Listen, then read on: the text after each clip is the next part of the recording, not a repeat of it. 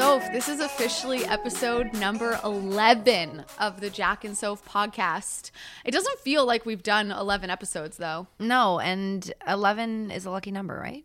It is a lucky number, and it's the perfect number to do a holiday episode. Why? We're a week away from Christmas, a couple weeks away from New Year. And so I think it's the perfect time on a lucky number episode to talk about all of the things that we learned in 2018 in sports, like what sports taught us this year. We did, one of our favorite videos was this video that we did last year at your apartment. And I think I wore a stupid Santa hat or deer ears or something dumb. Deer antlers. I think we did. I mean, we did a lot of dumb things in those videos. Yeah. But I think it was something that we both had a lot of fun doing, essentially picking certain things that happened in sports over the course of the year and talking about what they taught us. But first, I think that, I mean, when I look at the last year of both of our lives, so much has changed in the last year. I mean, this podcast didn't exist a year ago, which is crazy. I know. It didn't exist 11 episodes ago. It started in September. We went to San Fran. That was so much fun. Obviously, I went to New York. You came to Toronto. We did some goofy things. We saw each other drunk at a bar. Yeah, Remember that? What? Remember when we went to that, all of our friends, and we randomly bumped into each other at that one Dwayne Gretzky concert? Oh my gosh, I totally forgot about Jackie. It was so fun. When was that? Was that when we did the Jack and Soph Puck Talks? Yes, we did Puck Talks in March. So it was March. And then we split, and then went all of our separate friends ways. were at this place. Yeah. Yeah, That I was remember fun. that. I totally forgot till you just brought it up right now, but I do. Shout remember. out to your goofy friend, Dave. Is that his name? Dave. Who's just like the goofiest, but I'll just leave it there. Yeah, well, yeah, because he probably did the T-shirt man thing, right? I don't know. He just did dumb things. Yeah. That's what he does. He does dumb stuff. Shout out Dave Ferris. Anyways, I also am sporting a new hair color. I know. You know what? week. I told you were scared when I commented on Instagram. I DM'd you and I wrote, "Whoa!" And you were like, "Is that good or bad?" It's just shocking. It reminds me of day one when I met you at the Score 9 years ago, and you had really black hair. It looks really good. Right now, it's lighter than that, but it looks dope. Yeah, it's not black. It's gonna fade a little bit for any people listening that don't know how that works, aka most men. That it fades. The first, I would say, week after you get your hair colored, it's a lot darker than the final product is really gonna be. But I'm into it. I'm digging it. I get very bored with the color. Yeah, of my you hair, just changed it. I'm not joking. In the last 12 months, I have been medium brown, caramel, red-ish auburn, and now I'm like dark chocolate brown. I would say leave it for now because it looks dope. But every time you change it, I'm like, oh, why'd she change it? And then I'm like, damn, it looks good. Damn. Yeah, that is what happens. Don't It's doubt like when you Jackie. go to get your hair cut or colored or extensions or whatever, your hair always looks the best the day that you're going to do that. Right. Yeah. And you're like, Don't not sure you if you want to think? do it. Yeah. Then Yeah, you you're always second, like, and then you're oh, damn. should I? My hair looks good today. Do I really want to do this? It's weird. problems. Life is weird. Anyways, okay. So before we get into what sports taught us, Soph, give me a couple highlights from your year career-wise. Honestly, Jackie, so many things happened to me this year. One of my favorite things was covering the Olympics for the CBC. I was not in Pyeongchang, but still the marathon in the studio was insane. I'm used to early mornings, but they were almost an hour earlier. I was up at like 2:33 a.m. every day for 30 days straight, learning before that, studying for months about sports that I'd never covered, like luge or bobsleigh, and trying to become an expert, and then trying to deliver that in split-second results on TV. So that was great. But obviously, the best part of that stretch was the surprise phone call I got from my boss in Pyeongchang. And I already told this story a million times, so I'll save it. I'll summarize it really quick. But I thought I was in big trouble. Like, I thought I was in trouble when I was doing a broadcast, because why would he call me? He just emails me. He's like, you need to meet with the president, I guess, or the executive producer of CBC Sports now, like in 10 minutes. And I was like, oh, crap. I thought I was in trouble. It turns out they gave me the opportunity to host Coach's Corner, I guess co-host with Don Cherry, which was like it was just unbelievable. And so that was the highlight of my life, my broadcasting life, highlight of anything I've ever done at work. And Dawn and Ron before then were amazing to me. Since then, even better. Dawn has reached out via phone since, checking up on me, seeing how I'm doing. Ron, the same. I feel really, really blessed. And what I learned is imposter syndrome. If anyone doesn't know what that is, it's when you just don't think you're good enough for certain things, is real. And I was like, I still don't think I was worthy of that opportunity, but you know, when you have the right people around you, surrounding you and supporting you in terms of a good producer and a good co-host, and Dawn was so great with me, and you just know you got to believe in yourself and be like, I could do this. I'll be fine. It, you know, it was cool. I don't know how to put into words. I'm like shocked still. No, I still remember when you text me telling me that you were going to do it. And I believe my response was like all caps, like, shut the F up. What? That's crazy. And I remember you actually saying that you were really scared and, you know, being super understandably nervous about it. And me just being like, you are going to kill it. Like, what are you worried about? And you did. So you did a lot this year, including being on the ice when the cup was handed out. Like, what was your moment? That's definitely up there in terms of not just this year, but my whole career. I mean, as you can relate to, hockey has always been something that I've wanted to cover. It's been something I've loved forever. So being on the ice, like just feet away from Alex Ovechkin lifting his first Stanley Cup ever was an insane moment just from Ovi's standpoint to be a part of, but also just kind of thinking back to when I first was deciding to sort of go for a career in sports, and I had nothing and no connections and nobody knew who I was and I didn't have an in or anything like that, and being like, I'm so grateful that I decided to go for this because now I'm here in this moment. It makes all of the hard stuff, the adversity, the hate, the criticism, all of the tears, as you know, we've shared them together.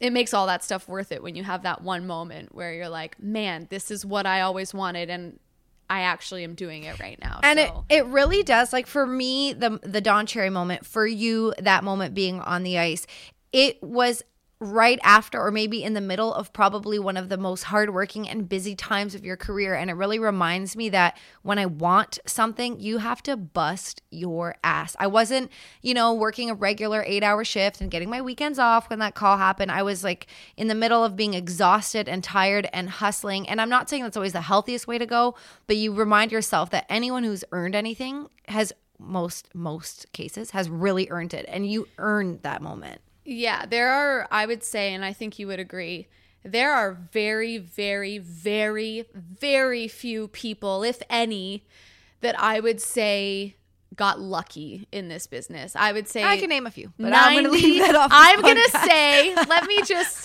I'm going to say 90% though of people that achieve success in this business and many others, I think you don't just get opportunities by accident, and you certainly don't you might get one opportunity by chance or by knowing somebody, but you don't create a legacy or have long-term success based off of a connection or not working hard. Like in order to actually stay in the business, I think you have to work really hard, and even if I would rather work hard and feel that moment of proudness for myself than have had that moment handed to me 7 years ago when I first started in my first year being like, you're going to go cover the Stanley Cup final. I don't think I would have appreciated it as much as I did. 100%. No chance. And if I was working regular hours or just like kind of off for a bit and I got the call, you don't feel like you deserve it as much unless you hustle and grind and you know that you did your best. So blah, blah, blah. But that's what I learned. Also, I do have to give an honorable mention as well. Highlight of my year, I did an all-female edition of NHL Now. It was all female hosts, correspondents, analysts, former players, all of that. So that was just cool. That was just a cool thing. That is so dope. And I just love how the industry is becoming more and more inclusive. There's still some people who are asked to twerk, but I'm going to leave that off right now. But still, there are the good and the bad. Should we get to our list? What? Wait, you mentioned the twerk thing. So can I just get something off my chest real quick one time? Yeah. Did you hear, and it has nothing to do with sports, so I'm sorry, you guys, but did you see what happened to Cardi B over the weekend? No, I saw that she had some on Twitter like she looks tired at an airport or something, which is so No, dumb. you're way off. Okay, I don't know what is it. Okay, so I don't know if you know this, but Cardi and her baby daddy Offset, her husband, broke up over a week ago. And she was performing at this rap festival, some sort of music festival. And I'm sorry if my knowledge and facts is not totally up to date because I just focus on like 90% sports stuff. But from what I understand, she was the first female rapper ever to headline this event. Ever. Oh. Ever. Oh, whoa. And Offset showed up, interrupted her set, and asked for her back. Like, just walked out on stage in the middle of her set with flowers and was asking her back. And so many people called it a publicity stunt. But if you watch the clip, because it's on video, you can tell she wants nothing to do with it. She's like, she's like, no, stop it. What are you doing?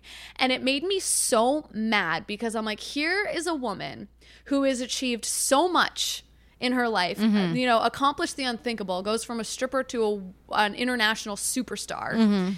She's making this she's having this historic moment, and somebody interrupts it, her ex interrupts it and takes that moment away from her, and people are online saying that, she should forgive him, that's romantic. And I'm just like, no, it's not. You're putting her in a position 100%. where you're manipulating her.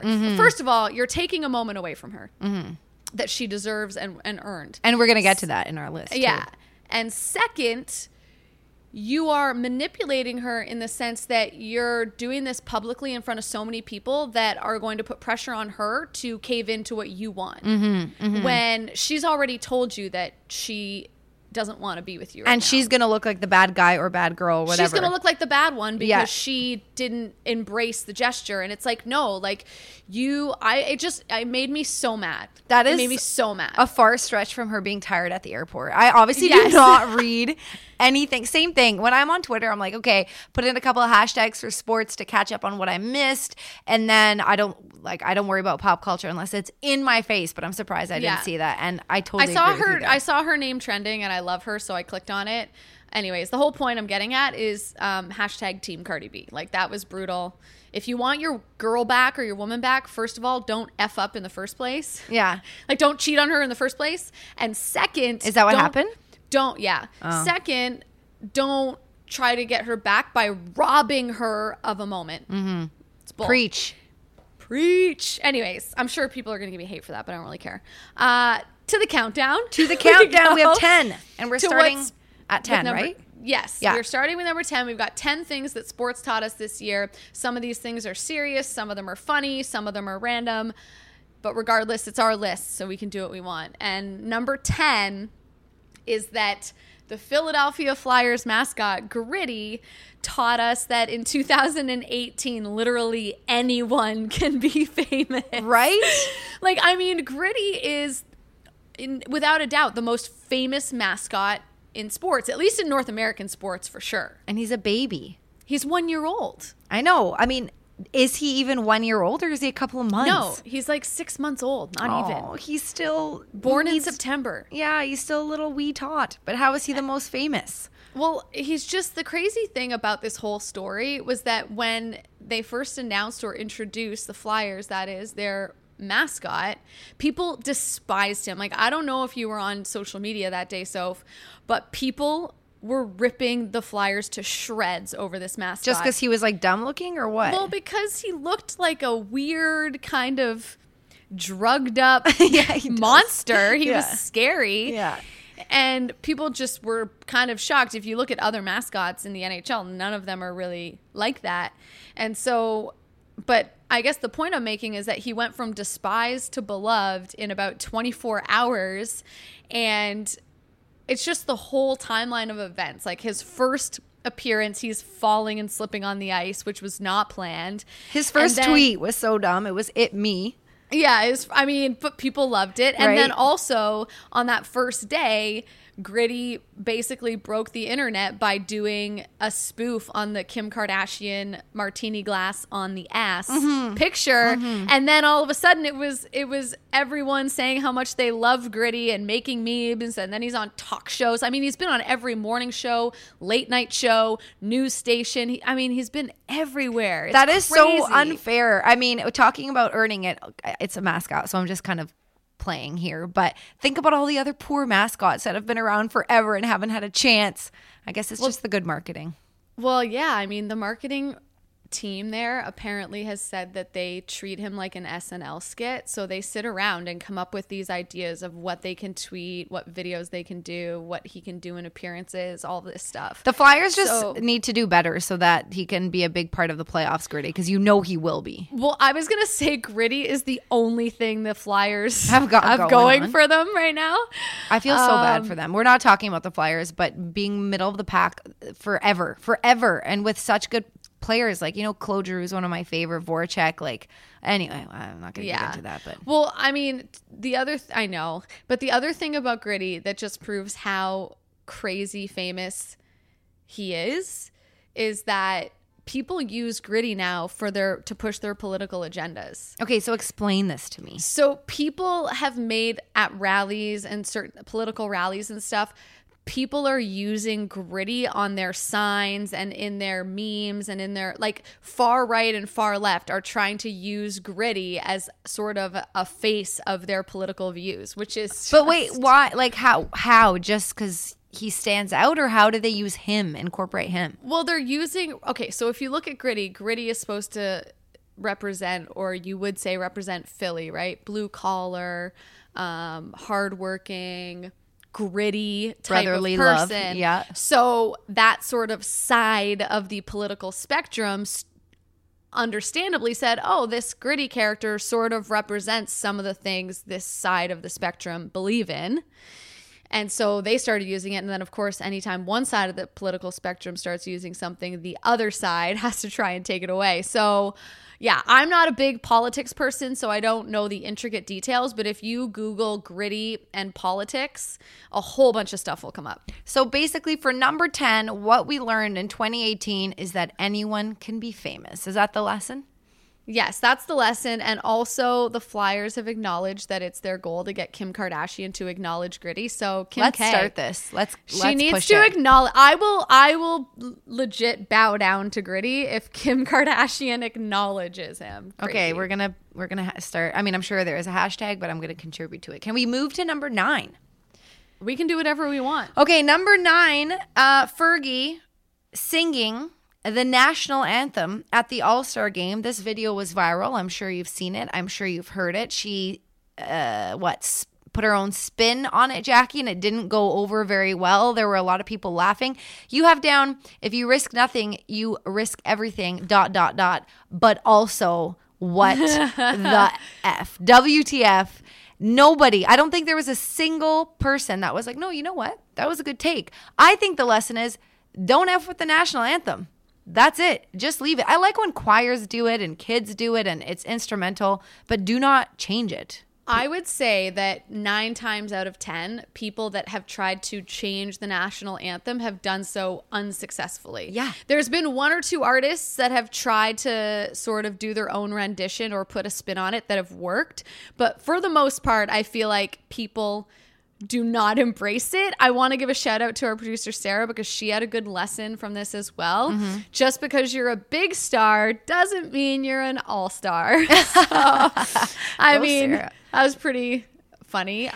Did you see the Golden State Warriors like a month ago, maybe in October? Or October, November, whatever. There's a remake. There's a million remakes of that anthem. You literally just plucked out of my brain what I was gonna bring up. What, their hilarious video?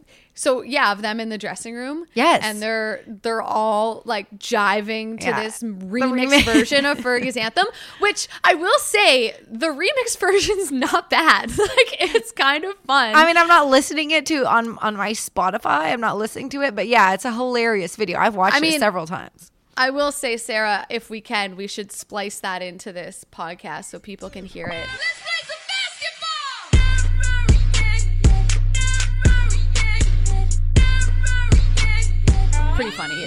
if you haven't seen it, and we don't throw it into this podcast, courtesy of our girl Sarah, then you should definitely Google it. You know what's funny? Nelly Furtado, God bless her, Canadian, did the same thing with the Canadian anthem at the All-Star game a couple years ago in Toronto. Do you remember that? She also butchered the Canadian anthem. So, guys, lesson learned. Like, don't screw the anthem, especially if you're a star trying to come back into the limelight. Like, stop making it about you. I will say, though, with Nelly Furtado, I hold nothing against her because I saw her for free in concert one time downtown Toronto on Earth Day, I believe. She did a free concert years ago. Her voice she's dope. Honestly, ridiculous. No, she's dope. But I had a moment at her concert, and so I hold nothing against her. All right. That's just me. I'm a hypocrite. It's fine. So number 8. Here we go. It's about to get serious. Okay. The DeMar DeRozan trade. Dun, dun, dun. And what we learned is pretty much that loyalty is dead. Dead in that industry, dead in our industry. I feel like dead everywhere. It's gone. In relationships, gone. Loyalty, gone. What are your thoughts? You said you were going to go off on this. Well, yeah. So I understand that it's a business, and I understand a promise was made to DeMar DeRozan. I don't necessarily fault the Toronto Raptors for doing what they had to do. They felt it was the best decision for the team. But I will say that DeMar DeRozan's reaction to everything and being really upset about it and saying that he loved Toronto and wanted to stay there and believed that they could win and was loyal to the city until the end, considered it a home. Over the course of, the 2 weeks that followed that deal, DeMar DeRozan became one of my favorite Toronto athletes, because especially when it comes to basketball, because he is one of the last of what I would say is a dying breed in the NBA. No player in the NBA is really loyal to their team anymore. Guys move all over the place. LeBron's in Cleveland, then he's in Miami, then he's back in Cleveland, now he's in LA. It's like nobody is loyal to their franchise anymore. I feel like it's just, I'm going to go wherever I can join a super team and win a championship. And I understand that winning is important, but especially for a place like Toronto, which for so long, the majority of its time as a franchise, it was sort of the laughingstock of the NBA, a place nobody wanted to go, a place players didn't even take seriously when they traveled there to play. For him to be that loyal to the Raptors, I think was just something that I think for a lot of Raptors fans, they won't forget. And he will be beloved in that city for a really, really long time because of forever. it. And I think people, DeMar DeRozan is an incredible basketball player, but I think people respect and love him and admire him in the city of Toronto and wherever else people cheer for the Raptors, because of the way that he held it down for that city. So okay, so I am 100% on Team DeMar DeRozan, and it was really crappy what happened. But the only thing is, Masai Ujiri says that he made that promise before the Kawhi Leonard deal was even on the table. So I just want to throw it out there. Like, what do you do though if you're like, no, I mean, I couldn't see an opportunity, I couldn't see a reason why we'd trade you because you're just the best we've got right now, or I love the chemistry. You don't promise? You don't make a promise you can't keep. That's what you do. Maybe that's the lesson learned. It's like being like, yes, I promise we're going to be exclusive. And then 3 days later, you cheat on your boyfriend or your girlfriend. Oh, I didn't know I was going to meet this hot chick at the bar. I mean, my hands are clean. Like, no, you make a promise, you keep it. No, I agree. Like, I definitely agree with you, but I just like playing devil's advocate because it makes for better radio. I'm just saying, I understand Masai Ujiri's decision to make a deal. I get it. But don't make the promise if you can't keep it. No, just for don't sure. say it. Just don't even put yourself in that situation. But back to your analogy, if you did meet someone, you're like, okay, we're going to date. And then you went to a bar and then bad example, but whatever. You met someone that it was way more your soulmate or whatever. You would probably make the move too. I am on Team DeMar, but I'm just saying he made a deal. He shouldn't have promised, and maybe he'll learn. Maybe he will learn. He's supposed to be the GM of the people. Everyone loved him when he came in. Players loved him. And I love Masai too, but I think obviously he didn't communicate very well to DeMar if DeMar felt the way that he felt about the way that went down. By the same token though, the way that Kyle Lowry handled the trade, I totally thought was and is bull. still handling it. I thought interview it was with bull. Rachel Nichols and still going on. He's just a GM. I'm just a player. Yeah, to me, like looking at the way Kyle Lowry has handled it, I think he's being a child. I think I said that at the beginning or I want to put this on the record because this is a podcast people will listen to and either like hate tweet me or tweet Kyle Lowry saying that I hate him. I've met Kyle Lowry numerous times. I think he's a wonderful human being. And I get that that's his best friend. That's his boy and he's upset. But I just think he's in the wrong in this case. I just think it's something that you can be mad at and you can be vocally and verbally mad at it at the beginning, like in the summer and maybe even the first time you're asked about it in the beginning of the season. But after that, let it go or at least keep it to yourself. Right? Yeah, it's a tough subject because I also believe in saying how you feel and being candid and being honest because we don't. But like we've already heard it. We don't say get it once. We don't get it from athletes a lot. But yes, he's dragging it on for a really long time. Yeah. And DeMar DeRozan isn't really. I mean, if he's asked about it, he answers it, and maybe that's the case for Kyle. Maybe he feels like, listen, if someone asks me, I'll talk about it. But I just thought initially the way he handled it, was kind of.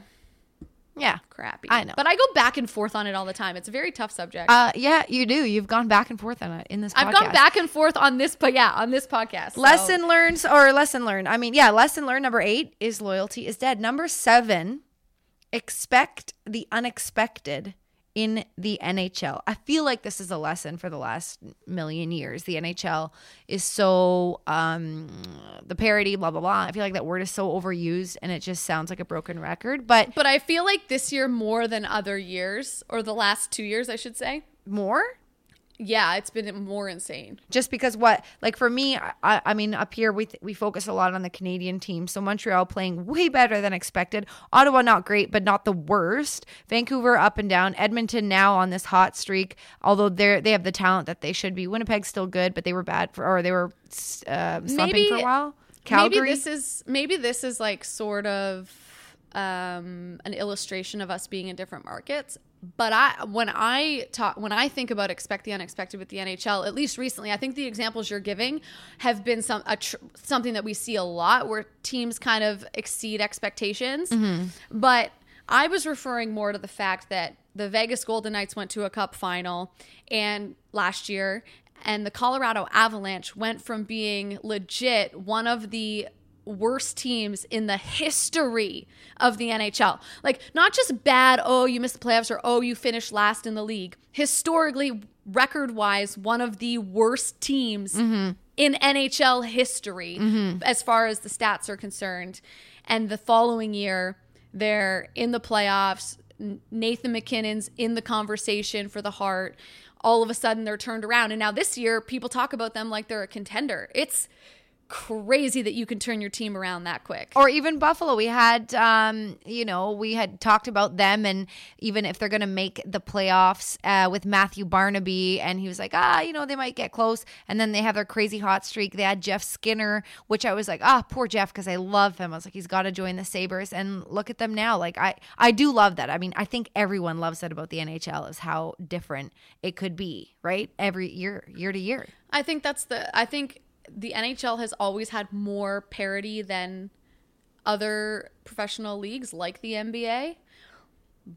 But I would say even in the last few years, it's even increased. It's so weird to see and talk about Jonathan Toews and Patrick Kane as just that team being so bad. We just talked about Philly. They've been like middle of the pack forever, on the outside looking in barely. But even the Pittsburgh Penguins, it is pretty crazy to see the eras kind of like changing. The other thing, too, which, I mean, shocked me, and maybe it's just from being born and raised a Leaf fan and just expecting disappointment all the time, but I never would have thought John Tavares would actually go to the Leafs. Right? Because we've seen... Especially 3 years ago, I'm like, no chance. And every year it's someone, right? Oh, Steven Stamkos is going to go to the Leafs. Oh, this person's going to go to the Leafs. And they never do it. Yeah. No, because you know what? I wonder if actually Steven's probably so happy in Tampa, but they weren't ready for the superstar yet. Patrick Marleau made a huge difference. Obviously Austin Matthews, and then a couple years of padding that out. But I was also surprised that Tavares signed. I thought for sure he was going to say no. Yeah, even seeing how good the Leafs were last year, I still remember saying on my show on NHL Network that he's not going to the Leafs. There's no way. I'm like, he'll go to the Sharks or he'll go somewhere else. He's not going to go to TO. So when it happened, I was just blown away. We didn't mention this in the loyalty thing, and maybe the conversation around the Sens is dead, but that whole thing with everything in the off season to off the ice and the Uber stuff, like, oh my God, that franchise, will the drama ever end? It's not on our list, but yeah, that whole situation, I don't even know what I've learned from that maybe like that Matt Duchene. Matt Duchene. Poor Matt Duchene, but at least he's living close to home. I don't know. Whatever. But I will say that if I'm having a bad week or a bad day, or even if I think I've had a bad show or a bad segment, I have this joke now with one of my friends that I'm like, well, at least I'm not the Sens. Yeah, right? Like, at least I'm not having as bad of a week as the Senators or as bad of a year as the Senators. So I mean, use that for positivity. But moving right along to number 6.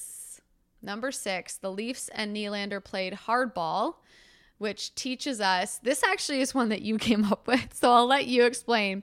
Couples should put deadlines on arguments. Why did the Nylander contract situation make you think that? I was just thinking, and we have seen this fail and go the other way, that when you put a deadline on something, sometimes there's no agreement made. But the Nylander thing was done with, 8 minutes to spare. We were talking about it in the off season and all this anticipation, and finally it happened. So I was thinking the next time you're fighting with someone, put a deadline on it and be like, okay, we disagree, so let's give each other a week. We won't talk, or maybe we'll just keep calling each other, texting each other, trying to fight. But at 5 p.m. on Sunday, December 9th, if we can't figure it out, we're moving on from this argument or breaking up or whatever. But well, here's the problem with your argument. If there's going to be a deadline, there needs to be a consequence of the deadline. So with Nylander, it was, if you don't come up with a deal, you and the team, then you can't play this year in the NHL. So what would it be for a couple, that you break up? No, it just depends on who has more leverage. Like, if you've got more leverage in the argument, I don't know. It's hard to pick. No, see, flawed, because then you're arguing over who has more leverage. No, you could still do it. Like, you could be like, what if you're arguing about chores and you can find examples of you doing more of them and use that as leverage? I don't know. I think putting a deadline on an argument is a good idea, because A, you take time to do your own thing, and then B, it shows you how much you really want it to work. Because if the other person's like, I'm still not coming to a deal, then you're like, you know what? F you. I'm out of here. See, that sounds to me like, listen, I don't disagree with the deadline thing, but it sounds to me like you want a deadline for the other person to agree with you. Yes. I tend not to bend. Lee, what up? Poor Lee. He's listening to this like, oh, brother. It always does. Yeah. He's like, pump the brakes. So pump the brakes. Okay, but what's your takeaway from this? What we learned with the Nylander and holding out deal? I don't know. I just think that we're at a time in the NHL where I think here's what I'll say about this. I think for a long time, the NHL was the league where players were loyal to their teams, more so than what you see in baseball and basketball and even football. I think players are much more loyal, or over the grand scheme of things, over the last long period of time, that's been the league where players want to stay with their team. They don't want to leave. You very, very rarely see a superstar player, like I'm talking superstar, leave their team in free agency. It's very rare. I remember the numbers when Tavares went to the Leafs in free agency. All the numbers were crazy. Like, he wasn't traded. He chose. He left his team by choice, and he's the biggest name to do that in a long time. Again, I'm talking about free agency, so don't tweet me about players leaving their team in trade, because it's not the same thing. So I would say that what I've taken away from Nylander and a few different negotiations over the last 2 seasons is that is starting to change, and players in the NHL are starting to think more long term about their family, about their finances, about their health even. And I think that that's something that we haven't always seen in the NHL in terms of players putting their own finances and the future of their families ahead of, I want to play for the Leafs forever, or I want to play for the Red Wings forever. So I think we're seeing a little bit more of that. You know what? I forgot to mention, you just reminded me. So one of my new favorite athletes that I have had the pleasure of meeting is TFC goalkeeper Alex Bono. And Jackie, he listens to every one of our episodes, and he actually always sends me feedback. And when we were doing the last does he send any bad feedback? No, he's always just like, I like this point, I don't like this point, or he's like, I disagree here, this is my take. And it's always really insightful, and obviously he's an athlete. And so he has some really good points. And the last one he made, and I told him I'd bring it up if it was fitting, and it totally is, was about our whole Nylander podcast when we talked about contracts. And he said, you know what, Soph, in my experience these days, more and more, as money's becoming more of an issue and being pumped into different leagues, is some of his friends who are athletes and people he's seen, when they're younger, he said, they will fight for money. They are like, they don't see, they're just looking at like money, and how to be the biggest, not all of them, but how to be a big star and how to make the most of their contract, blah, blah, blah. When they're older and they haven't won a championship, that's when they're like, I'll take less, I'll play in a place that I want to win. And that the attitude and the mentality is, if they haven't won when they're young, totally changes and they take a step back. And Tavares, for sure, we don't know for sure, but he took less money to play in Toronto because he wanted to be here, and I don't think he took less money. I think I don't know. I don't think he took less money. He is making a shit ton in signing bonuses. He's making like $11 million a year, which you can't even get in the way that the CBA is written up. There's a max, isn't there? Yeah, but okay, maybe he didn't. Maybe I can't use the argument. Anyways, point is, I get what you're saying in terms of had a player like John Tavares. I mean, we're not accountants, we don't know all these things, but had John Tavares won a cup in the first 5 years of his career, maybe he doesn't leave. But he wasn't in that situation, and I actually think it's a really good point by Alex. Thank you for listening. Yeah, Alex. That changes everything, right? Because, and I've talked to actually different players at NHL Network about this too. Your mindset is different when you spend 10 years playing and you haven't won, and you realize how bad you want to win, how hard it is to win. When you win early in your career, you have won already. And there are players that are super competitive and want to win the championship again. And there are others that are simply like, well, now I could just make money and live it up, and I've won the cup or won the championship. I think you always want to win. Live it up. But I think you always want to win again. You want to win, but the desperation is not the same. Totally. Because you've done it. And I'm not even criticizing anyone for that. That's just human nature. Yeah, and when you've gone to Disneyland, your urge to go there again is not the same as when you have never been. And I could see his point of being a young 18, 19, 20-year-old, 21 and whatever, and signing and just thinking about the max you can make for your career because it could be short-lived, versus having played for 10 years in whatever sport and then being like, okay, money doesn't buy happiness. We've made that point before. Let me try to win. So, but I will say one more thing on this, and there's so many layers to this because obviously every single individual is different and has a different viewpoint and comes from a different background, which is another thing that we've talked about in terms of, you know, wanting more money or pushing for more money. But you don't get to a professional league without being a super competitive person that really believes in themselves and believes in their ability. And I would be hard pressed to believe that if you're playing on a team and you're playing well and you're producing, and you look around and other players that are playing at a similar level or a similar output offensively, that you would accept less than what they're getting, because you're going, hang on a second, if you're worth that much, then I should be worth that much because I'm XYZ and I've done this, this, and this. So I understand too that some people feel slighted when they see what someone else in the same league as them doing the same thing gets paid more, and then your team expects you to settle for less. There's a lot of things that come into play. Who you're being surrounded with, and et cetera, et cetera. But there are a lot of layers to this argument. But what was I think we got muddled on the lesson overall. What was the lesson from this? Well, yours was set a deadline when you are yours was that couples should set a deadline to solve arguments, which I proved was flawed.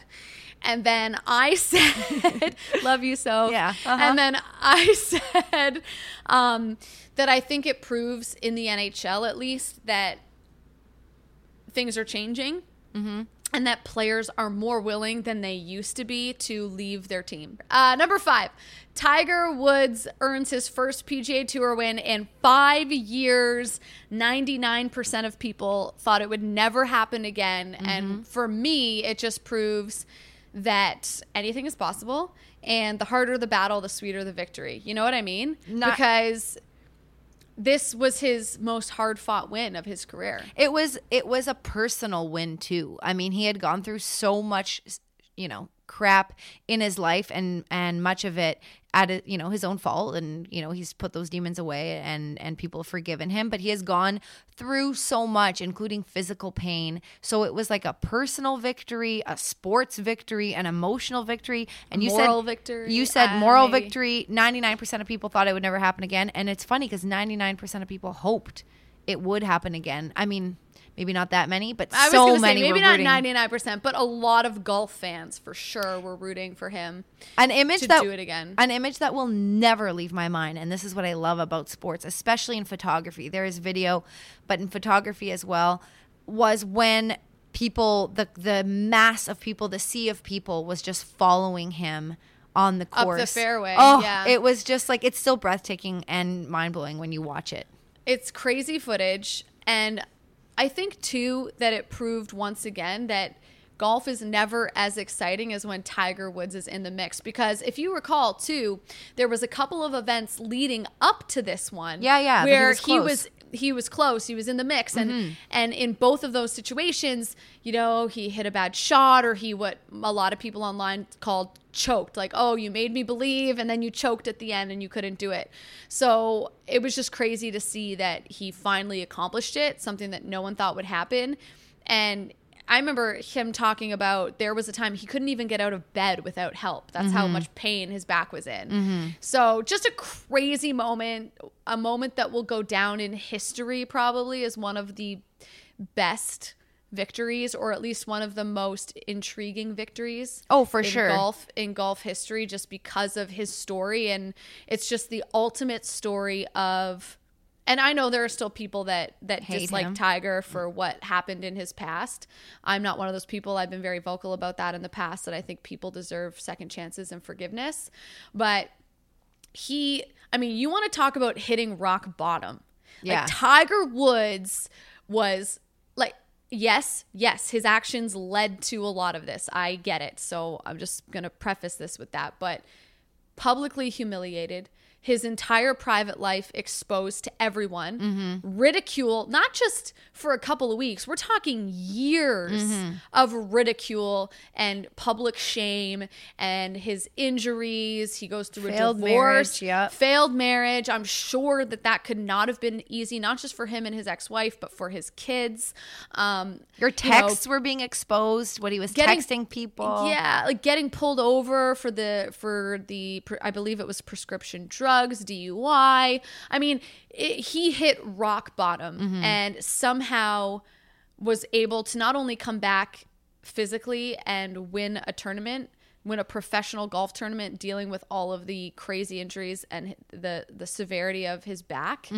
But also, I give him credit just for being able to show his face. I was just going to say, Jackie, so many people forget that first of all, if you were ridiculed, and even if your small group of friends or family or coworkers found out, it would be very hard to live through that. And all the pressure of the entire world paying attention to your mistakes and from a distance pointing the finger and being like, you're evil, you suck, you're a terrible person, and surviving that and coming out on top in the sense of, like you said, being able to show your face, or just getting through that with all this public attention on you is not easy. Like, anyone listening couldn't argue that if their close friends and family found out, they wouldn't have an easy time getting over it. Let me put it this way, Soph. There are people, as we speak, and over the next 2 weeks for sure, who will go to their work holiday parties, get too drunk, do or say something embarrassing that is not even close to the magnitude of what happened to Tiger Woods or what Tiger Woods did to himself. And they won't show up for work the next day because they're embarrassed. Yeah. Think about that. There are so many people, and it's fine. I'm not judging anybody. It happens. People embarrass themselves and they don't go to work or school or whatever because they're embarrassed and they don't want to see people or think people are talking about, you know, oh, you got so drunk and then you fell over or whatever happened. Yeah, or said something dumb. dumb. Or said something dumb or made a dumb joke. Like just whatever the case may be. I'm obviously just making stuff up right now. But the fact that there are people that wouldn't go to work or school after something like that have the audacity to criticize Tiger Woods, I just give him credit for even being able to put himself back in that world and show his face, knowing that, could you imagine the whispers that probably happened behind his back in the same room as him when he entered a room for the first time publicly, or just even battling it with yourself, like for even if you did lock yourself up in a room for a year, just battling with that and the physical pain, and blah blah blah. Either way, it was a pretty ridiculous story. I was going to touch on Tiger, and I'm happy for him. Happy for him. I was going to touch on Tiger versus Phil and that how hyped up that was for months, and it just ended up being a pretty average golf match. It wasn't that I still great. like it. Yeah, I mean, it was okay. I have nothing really to say about that except that it was overhyped. Cool, but meh. That's where I'm going to leave it. Sure. Number 4? Me? Ooh, no, me. Yeah, you. Okay. You said number 4 like as if you were teeing it up on a silver platter. Okay, well, so Jackie and I, before we started recording this podcast, we always just chat for a bit. You good? Whatever. How's your day? What are we going to talk about? Blah. And we started to get into it with this one. And so this should be good.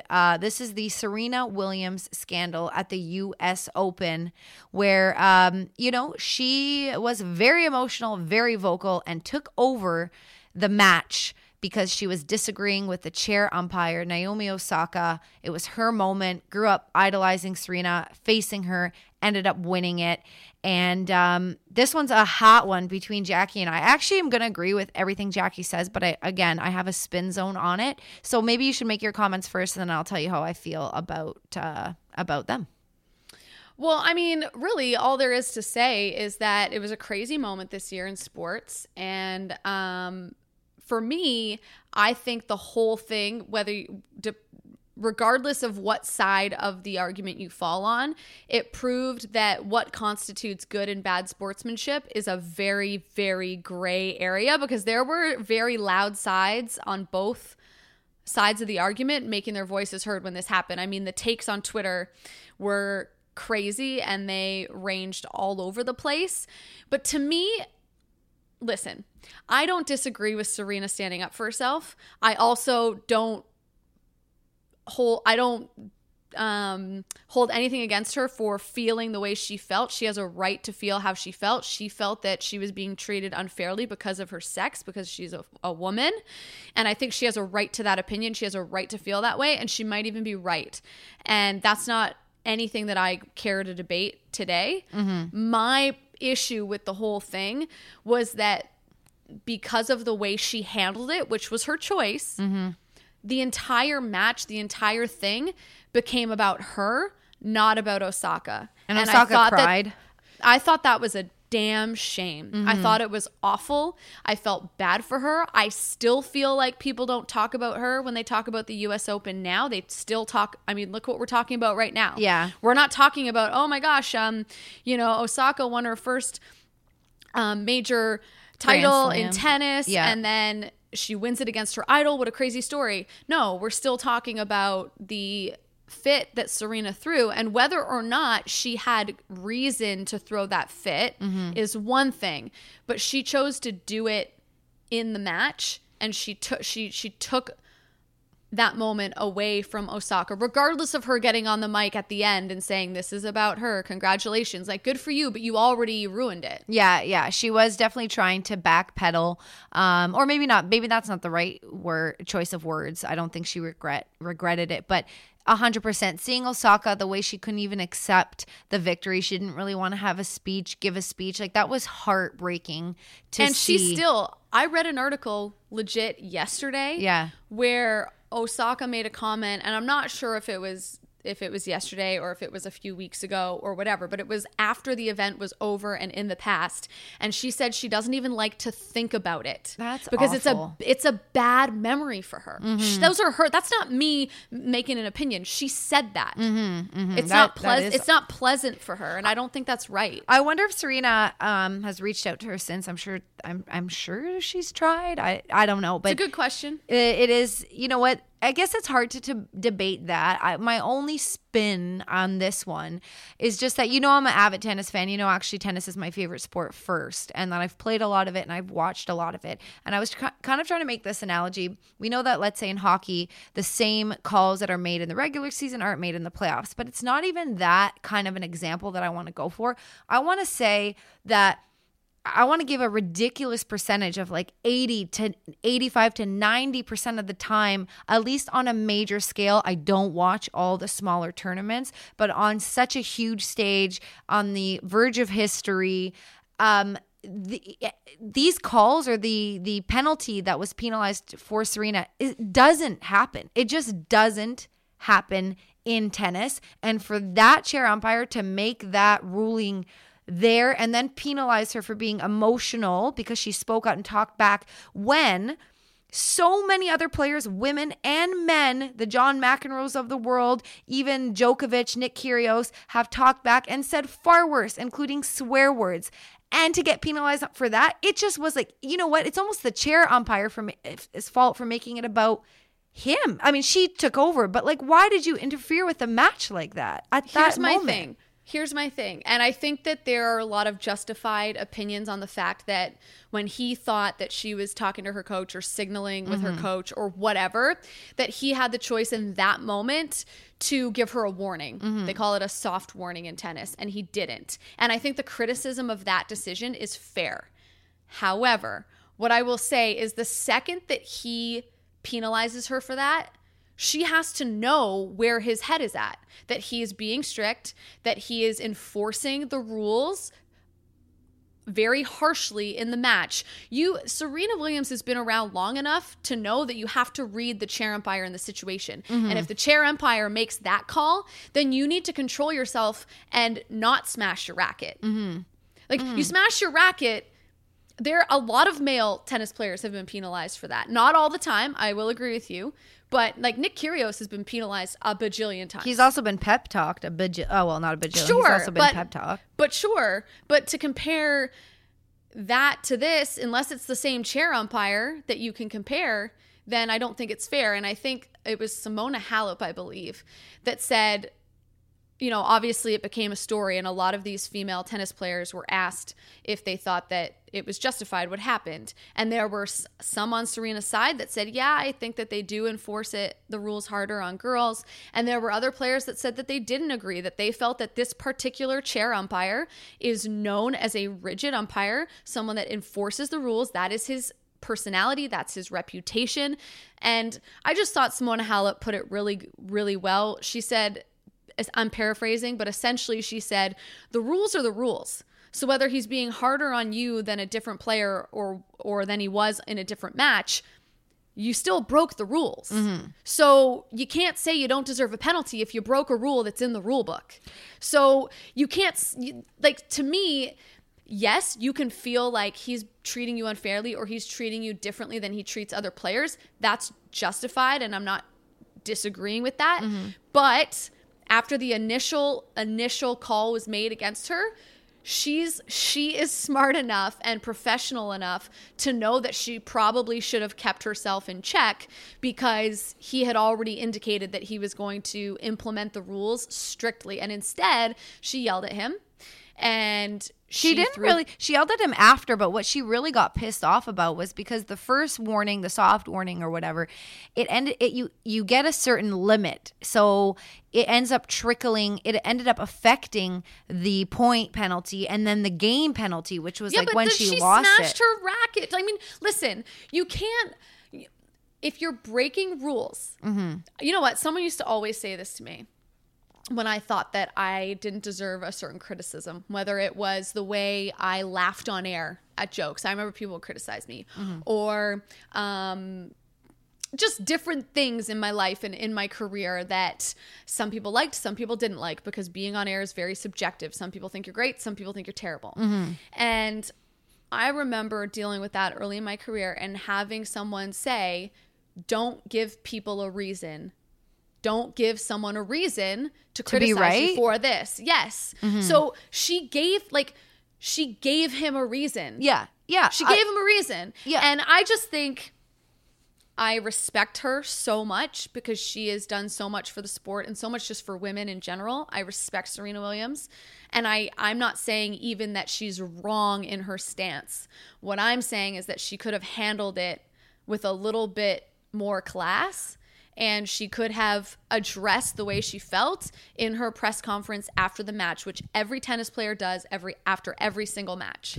She did not have to throw the fit that she threw. And I understand that history was on the line. I get it. Yeah, history was on the line, but I'm wondering if Osaka, and I would have been like on the floor crying if that was me playing my idol, and then the crowd and everything. It was just such a terrible moment for her in what should have been a beautiful moment. But let's say she didn't cry. Let's say she wasn't upset. Let's say she was just as fiery and was like, yes, after every point she was winning after that. And it was like her moment, and she raised that, I don't know, it's a trophy, or I think it's a trophy, not a plate. And she, was just celebrating me like this was the best moment of my life, even after that controversy. Would we still be talking about it this way? It's more about what you said at the beginning was Serena took away from her moment, and that's why people hate Serena for this particular. I don't hate Serena. No, maybe, or that's why people are criticizing her. But if Naomi Osaka was like, it didn't affect her emotionally at all, was very proud of this moment, I wonder if maybe people would criticize Serena less for what had happened, because that was really what she did. She robbed Osaka.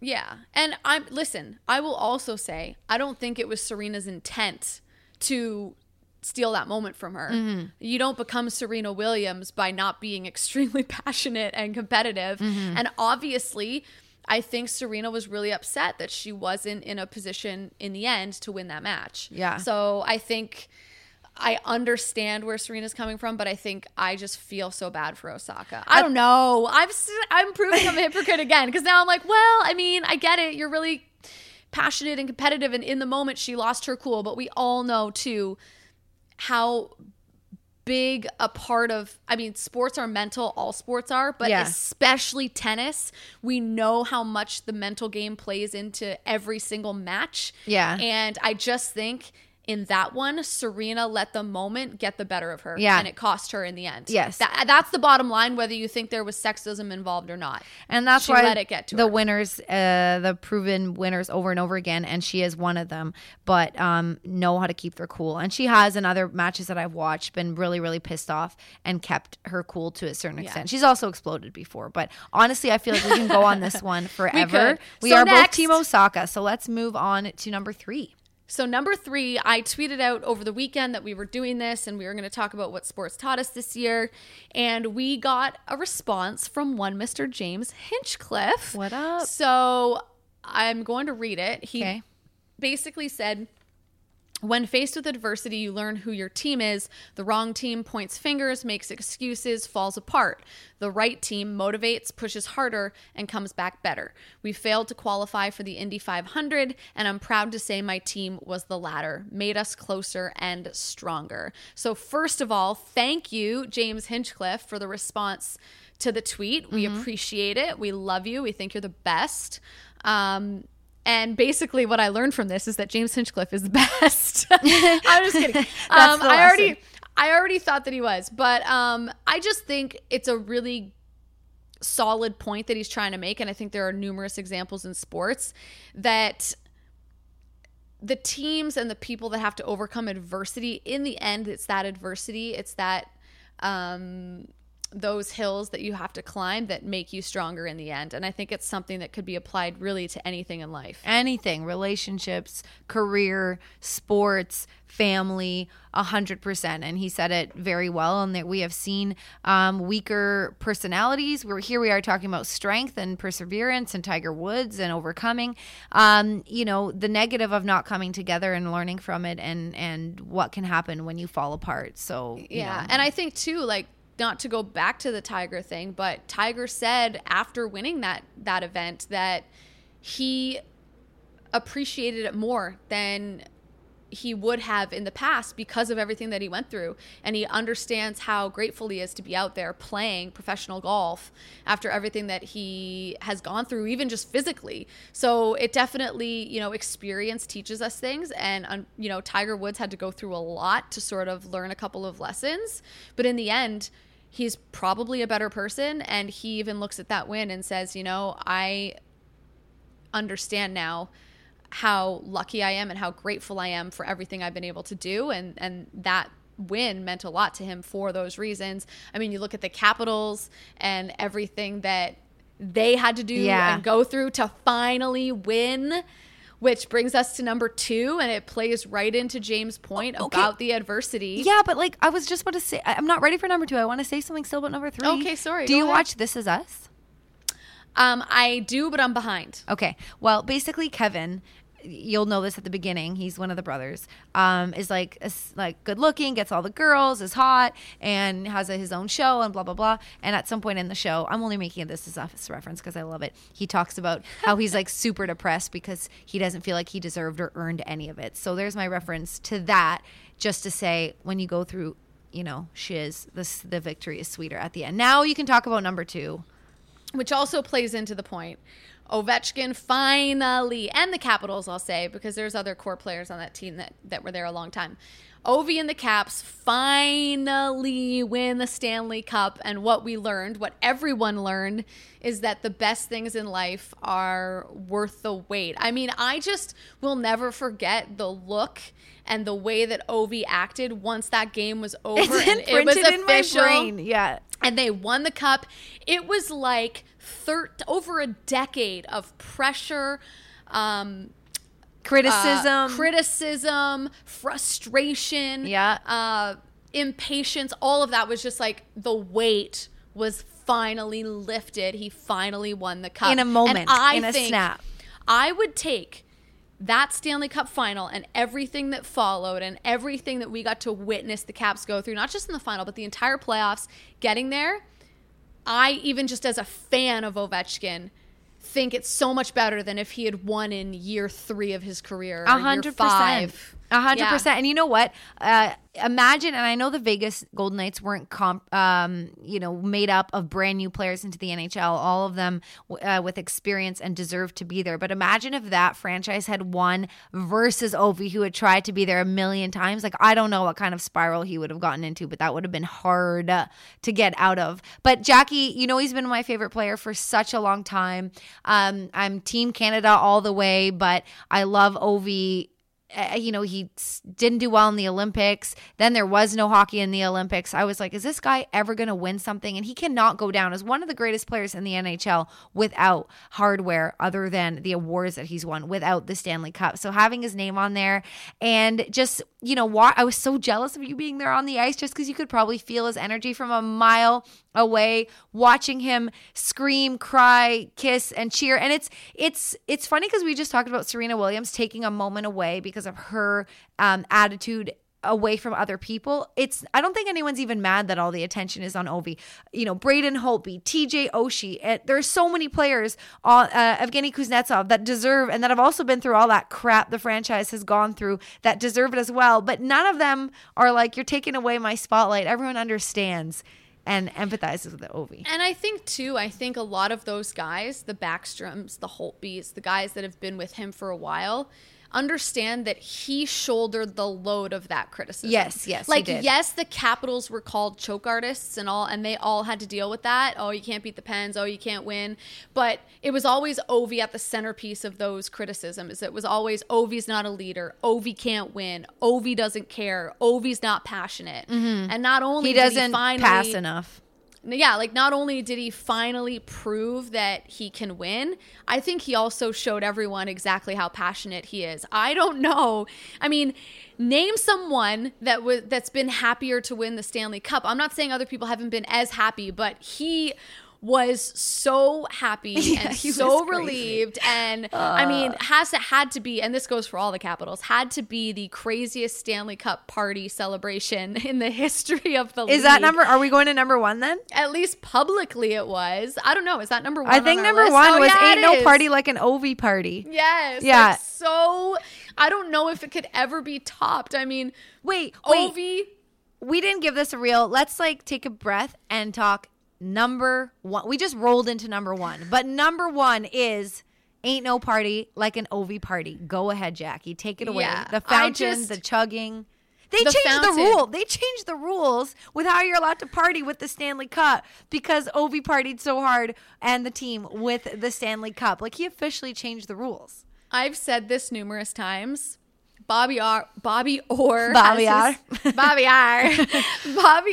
has his statue outside of TD Garden, and it's epic from his epic like flying through the air goal. Yeah. I think Ovi, they should put a statue in that fountain of Ovi doing snow angels in the water. That was because my favorite the moment. imagery. I mean, never in a million years did I expect to see these guys get into a fountain in public, wasted off their asses, doing water angels or snow. I don't even know what to call them because it's like a thing that's never been done Walking before. down the street, screaming, drinking in public, chugging out of the top of the cup. The parade. Can we talk about the we're not gonna effing suck this year? No, sorry. It was we're not gonna be effing suck this year. yeah. We're not gonna be effing suck. Oh my God, he's just so funny and deserved it. I don't think there's anyone who was mad. I mean, other than the Vegas Golden Knights, but you know what I mean. If your team wasn't in it, anyone was mad that he won. That most epic celebration that I think I could remember seeing in sports of all time. Yeah, just crazy. I'm sure there have been parties that parallel that celebration behind closed doors, but in terms of publicly partying that hard. Yeah, exactly. Publicly. Like in front of cameras in the middle of the day. I mean, I didn't think Ovi was going to let that cup out of his sight. Do you remember? I was worried about his teammates. Like, yo, bro, are you going to let TJ Oshie have his day with the cup, or are you just going to hold it hostage? Everyone obviously has a team, and then I guess he had it for more than that. I don't know if he got to have it for more days, but watching him give it back to Gary Bettman, do you remember that? You must have seen it, and he's just holding it, and he like obviously gives it back, but just the look on his face, I was dying laughing just because. But just again, to a point we've made a couple times in this podcast, obviously he always would have been ecstatic to win the cup, but how much more do you think he appreciates it knowing how hard it was for him to finally get it? Way more. Way more.